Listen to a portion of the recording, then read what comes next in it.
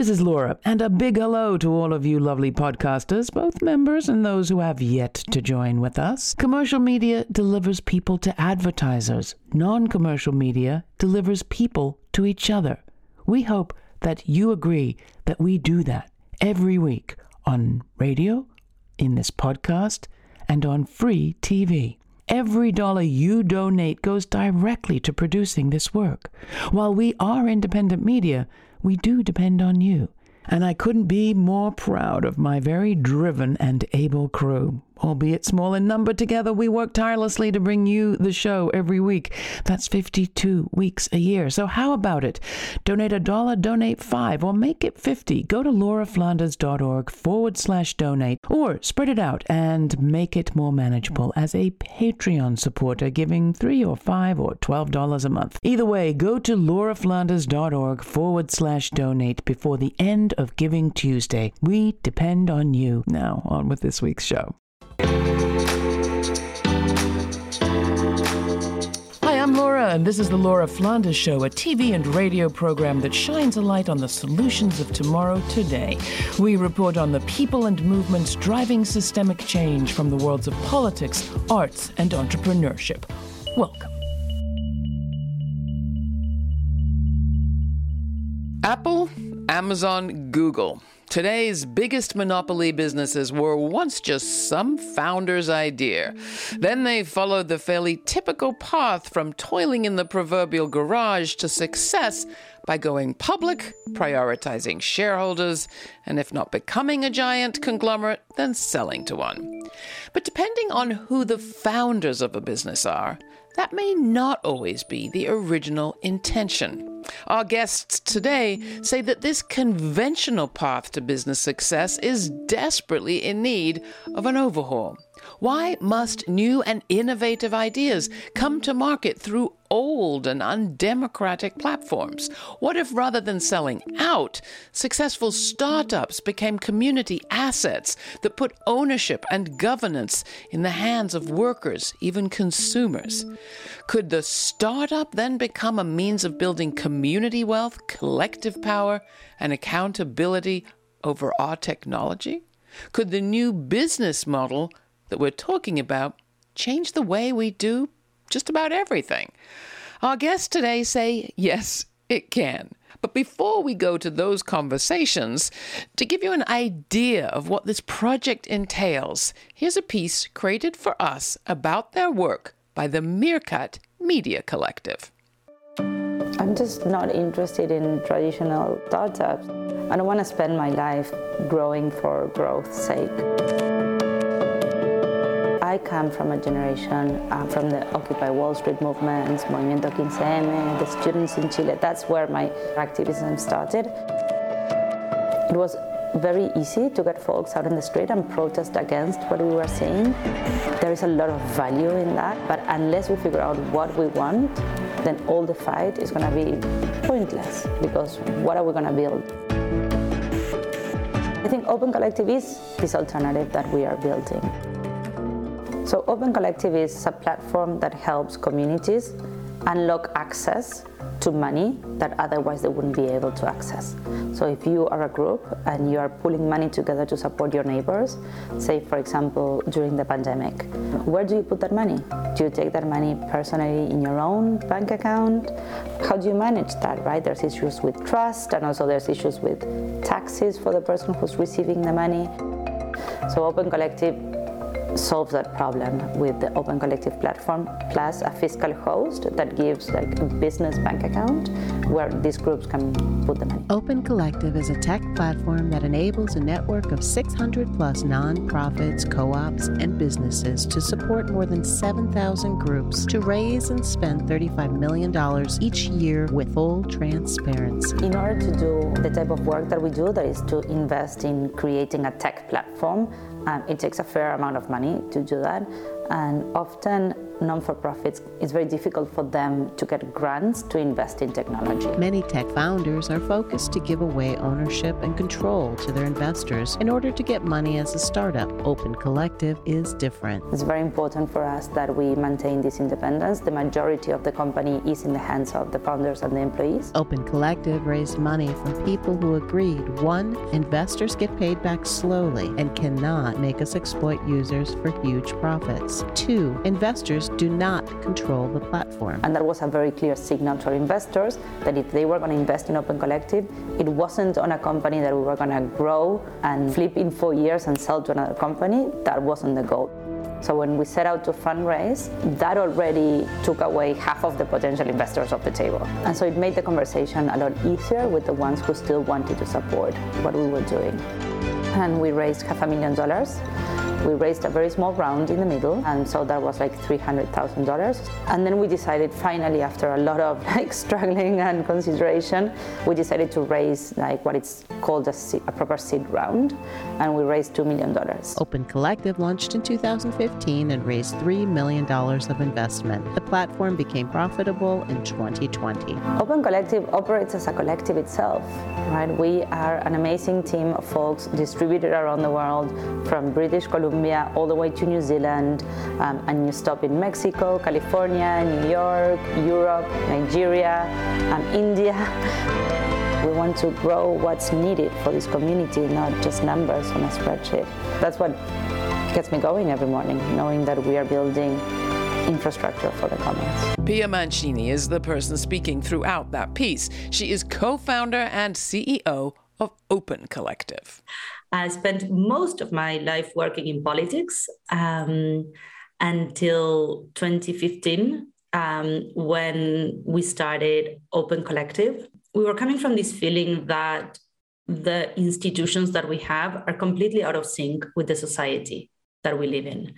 We need to update democracy. We need to update our political institutions for the type of society that we have today. Our financial system is designed for corporations that compete in a scarcity-driven economy, because before collaboration needed to be kind of created, right? So we have the firm, so we could efficiently lower the transactional costs of collaborating. But the world changed.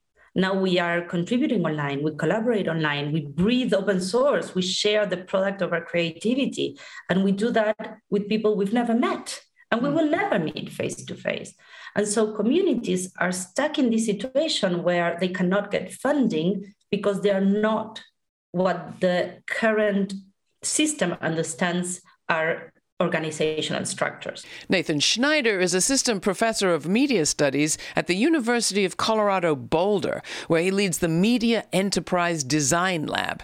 He's a journalist and author who covers the intersections of emerging digital platforms, cooperative economics, and media. I came into questions of shared ownership really through my work as a reporter on social movements, and realized that a really essential part about how successful movements create change is by building alternatives. The cooperative movement became a big part of that for me. It's something that you all cover so well here. And in particular, in recent years, I've been wrestling with the challenge of how to bring that old cooperative movement of economic democracy into the online economy, into digital media.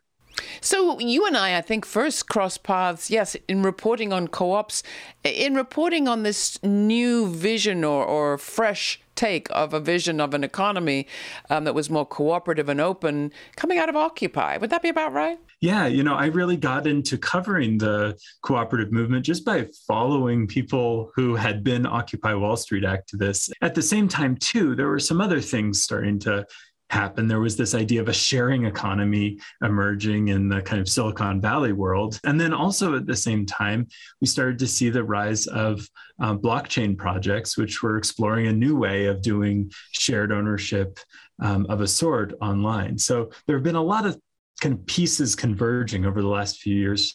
And what was the problem with some of those models, particularly the sharing economy model, the problem that this open collective type of a model and exit to community is trying to address?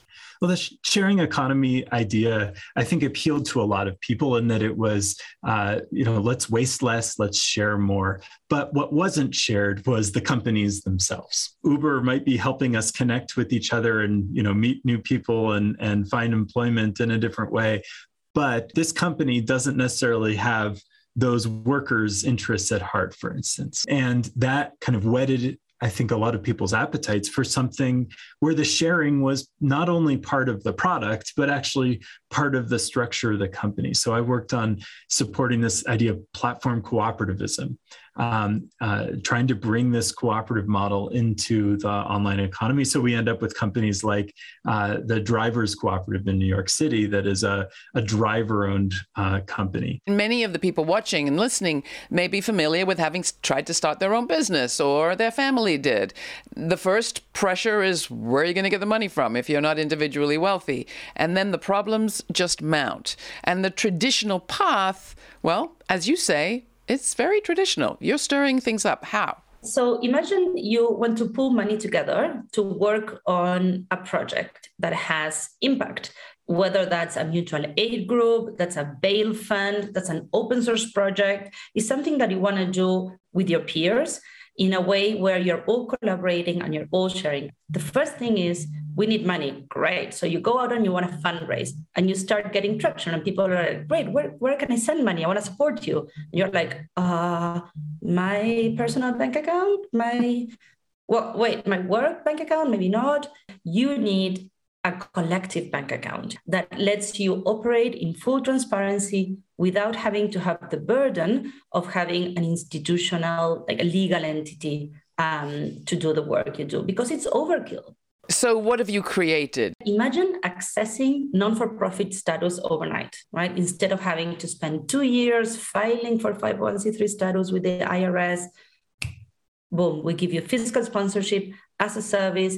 We get you onboarded to the Open Collective platform. The Open Collective Foundation receives the money for you and handles all the boring bits, really kind of catalyzing so much social power out there for the solidarity economy, for the open source world, for all of these spaces that are blocked because we're forcing them to be something that they're not. Laura Ruffin is the co-founder of Crux, what she calls an immersive storytelling cooperative. She's also the former CEO of Fractured Atlas, the country's largest association of independent artists. She's currently also working with Open Collective on the exit to community model. I think in the last, 18 months, 2 years, 5 years, we've really seen a need to support folks who are doing mutual aid work, who are working in sort of really, really deeply rooted justice work in communities. And when you look at the commitment that many companies made to supporting, organizations last year during the pandemic and after the sort of rise of after George Floyd's murder, that money never reached the groups doing the work on the ground. Because they did not have charitable status. But Open Collective solves that problem, and that's why I'm passionate about their work. So if I were trying to start a mutual aid fund to support, farm workers in my community, and I didn't want it to live forever, I didn't want to have a board, I didn't want to have to stop fundraising for an institutional overhead structure, what would I do? I think Open Collective is that solution for you. You can do it all on a website and web app. We've got a fantastic onboarding process. You get a lot of support. And moving down the line, we're really going to be thinking about how can we really smooth cash flow issues? How can we really increase transparency? How can we sort of build tech and build a workflow that allows groups to work together? And for, in the United States in particular, there's so much isolation in rural communities, in Black and brown communities. There just isn't a lot of access to resources. Even increasing that visibility in terms of being able to crowdfund and being connected to larger networks is super, super important. It's not a quick fix, but it is a really, really solid solution and a great step on that pathway to justice. This is the Laura Flanders Show. I'm Laura. My guests are Pia Mancini, co-founder and CEO of the Open Collective, Lauren Ruffin, the co-founder of Crux, which is an Albuquerque-based immersive storytelling co-op that collaborates with Black artists creating content in virtual and augmented reality, And with those two, Nathan Schneider, an assistant professor of media studies at the University of Colorado Boulder, where he leads the Media Enterprise Design Lab and the master's program in media and public engagement. Nathan's authored many books, including Everything for Everyone, the radical tradition that is shaping the next economy, which was published by Nation Books. You can find more of my interviews with Nathan Schneider in our archives at lauraflanders.org. And while you're there, sign up for our weekly newsletter to receive information on all of our streaming events and web exclusives, including uncut interviews and my regular commentaries. The latest uncut is the entire interview with today's guest, Pia Mancini,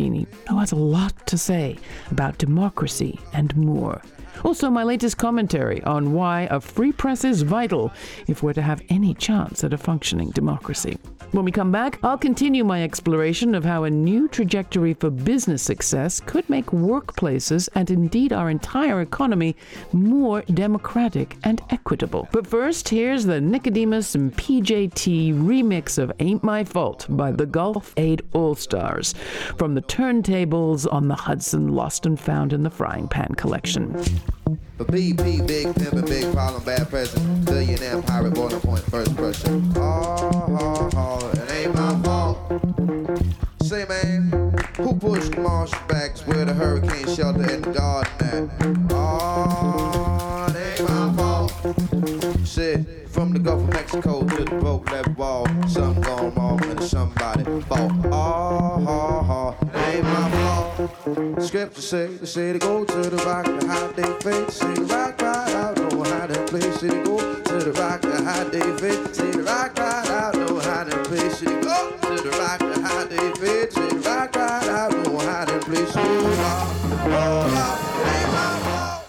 Take our audiences through the kind of conventional path for a startup or a beginning business online. Where are the stumbling blocks for those who want to do things differently in the way that you describe? Startups are very risky. A lot of them don't succeed. And the way that the startup ecosystem so far has dealt with that risk is through venture capital, through essentially selling off companies to investors so that investors take on a whole bunch of risky deals.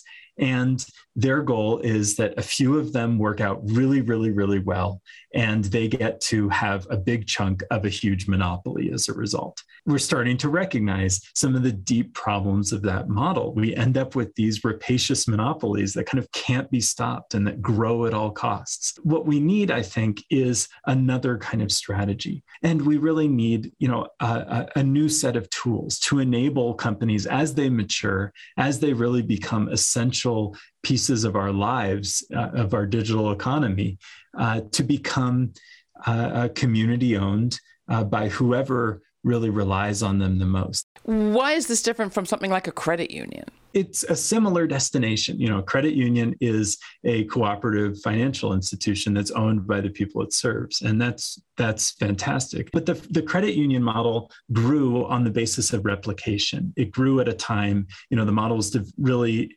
instantiated in US law in the 1930s at a time where, you had local banks all over the country and you basically had a model and you could just replicate it wherever you went. Today, in a digital economy where you could have one business that serves the entire country or beyond, you have to have a strategy that's able to recognize that every new startup is in many ways trying something new. Give us an example. I mean, maybe two examples. One of the typical way a business goes and one of the sort of project that you believe will benefit from Open Collective or maybe already is. So BET is actually a great example of an organization that has sort of lost its way.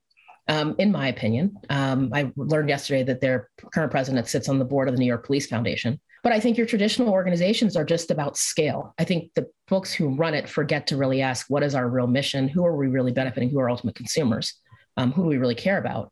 When you're in the Open Collective model, because it's open source software, because we're typically working with mutual aid groups, folks who are really talking about how do you root everything you do in justice and democratic governance, it's a lot harder to lose your way when you have that many voices. And there's a level of accountability in that network and in those relationships, because at some point, if someone begins to sort of go that route that's a little bit too scaly, too capitalistic, let's bring some venture dollars in, and someone's going to raise a flag. So give us an example of a company or a startup that is following this alternative model, this alternative path. One is a family business here in Colorado called Hacker Noon. It's kind of a news website for techies. And they were trying to get off Medium, which is where they initially built the business. And they had a very successful business. They were approached by investors who wanted to buy a chunk of it in order to finance the development of a new platform. But they wanted to keep control. And so they launched an equity crowdfunding campaign and actually used ownership through their community to raise $1 million from people who just loved the platform. Confession, I'm one of them.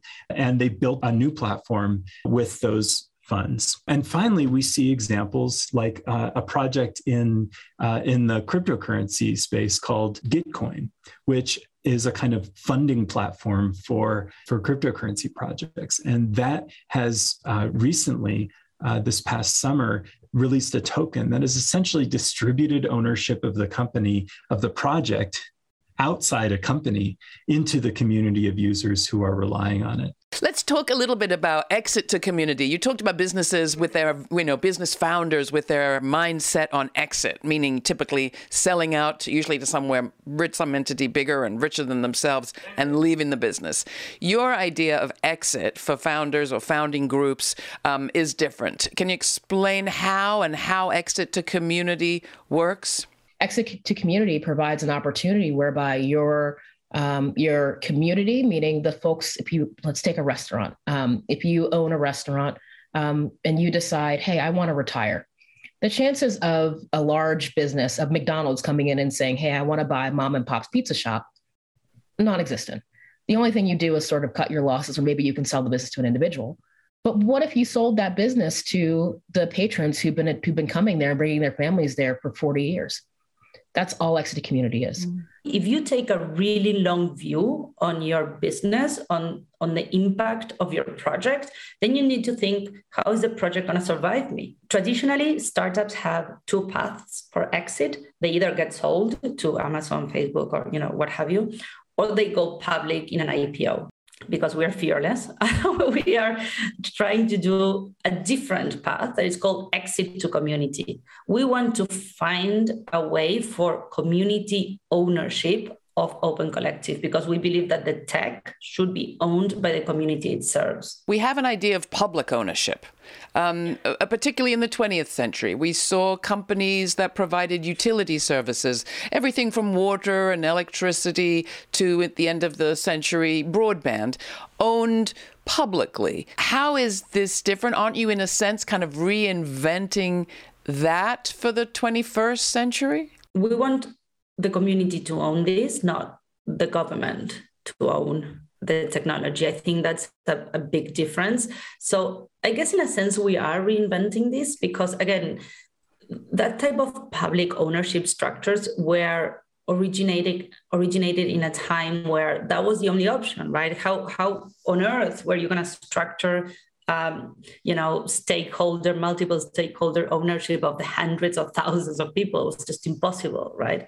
But now that it's not impossible anymore, now we have the tools to ensure, ownership by thousands of people. When the government wanted to enable more people, unfortunately along very racist and exclusionary lines, to access housing ownership, they created the infrastructure of what's now Fannie Mae, Freddie Mac, a public insurance pool that supports a private market. I think something similar along the line for many more kinds of activities is called for. Something that enables groups of people, whether they're employees wanting to buy the business where they work, or people in a rural community or an urban community who lack affordable broadband access, who want to build their own broadband network. A pool like that could help secure that kind of those kinds of models and enable the economy to support them. What do you say to people that listen to this and they say, okay, well, that's very well, all well and good, but I worked really hard for my company. I worked really hard for my startup. I built a business and, I provide a service to my customers. Isn't that enough? Well, what's interesting is how founders really seem to be embracing this. They actually often recognize that the future success of what they built depends on the loyalty and relationship with those core stakeholders. I'm reminded of the story of Ben & Jerry's, which I'm sure you know, where the owners felt like they kind of lost control of their project. You know, Ben & Jerry are people who've been more public about that. There are many, many more founders of successful companies, who, I've heard in private contexts say the same thing, say that I didn't build this for the outcome that we got. And that for a lot of these founders doing these kinds of things now is a huge motivation. The problem is if you're trying to do things with shared ownership, with cooperative models, the space is highly constrained. It's almost like our political system is afraid of the power of cooperative ownership. And even though it's worked very, very well in the sectors that it's been enabled in, we don't have policy to support people actually using this model creatively. Shared ownership should be an engine of creativity, of imagination, of innovation. Your tools are, as you said, designed and operated with a view to specifically, I think, racial, gender, economic justice. How so? What does that actually look like? There's an onboarding process that makes a lot of sense. The onboarding process is done by people who come from the communities that we want to serve. Again, recognizing that assets are already within those communities, that we're just a tool. We're not saviors. And there's a fair amount of just community building and listening that happens. That typically doesn't happen. I feel like a lot of large tech companies are afraid of their consumer base, but it was really interesting joining and realizing that we have an open Slack channel where all of our collectives are on there. It really does make a difference when you're talking about creating safe spaces for folks. The only thing that is going to change reality are new models, are building alternative systems. And so when I look back, the thing that joins, the dots in my life has to do with building alternatives, like really thinking about what are the new institutions that we want? What alternatives do we have? How do we build around this mess and create something that we can really use to propel us forward?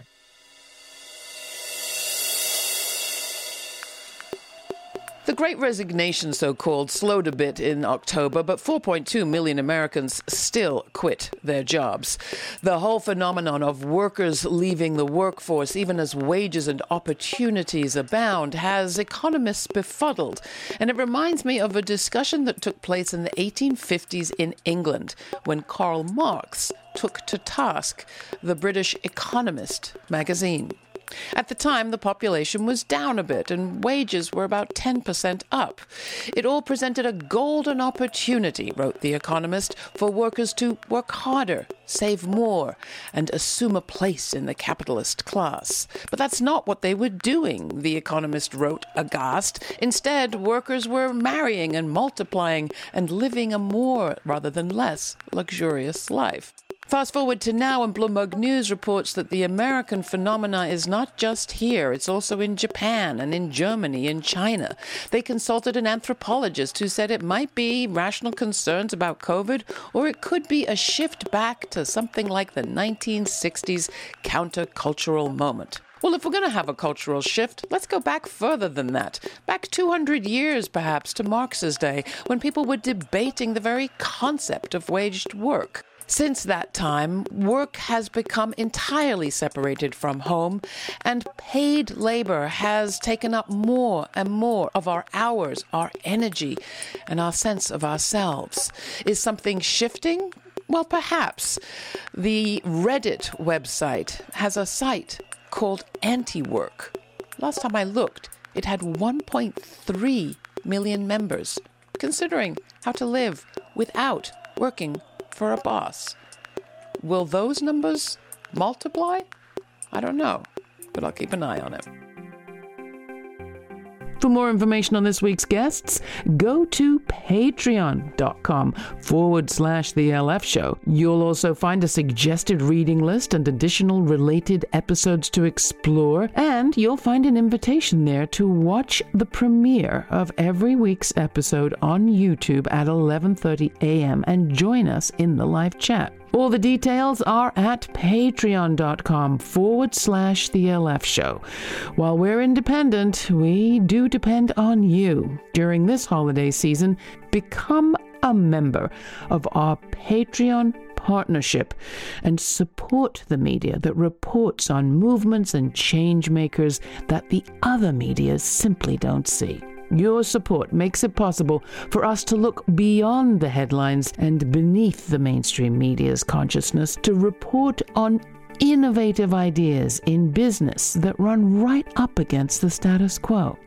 We are advertising free for obvious reasons, but we can't do it for free. We rely on you. So join our fabulous Patreon partners who have committed to a monthly contribution of $3, $5, or $11 a month. Go to patreon.com/The LF Show and join them in becoming a source of regular support for this program. This show is produced by yours truly, Laura Flanders, with Matt Colacello, Sabrina Artel, Jeremiah Cothran, Rory O'Connor, Nat Needham, Charlotte Carpenter, Jeannie Hopper, Ryan Holtz, Lee Friedman, and Jeanette Hernandez. Major funding for this program is provided by the Novo, Park, Ellen Poss Family, Hisuku Wilson Foundations, the Schumann Media Center, Rising Fund at Tides, Kim Connor and Nick Groombridge, Jane Fonda, and listeners like you. Thanks for listening. Thanks for contributing. Thanks for your ideas. Stay kind. Stay curious. Until the next time, I'm Laura.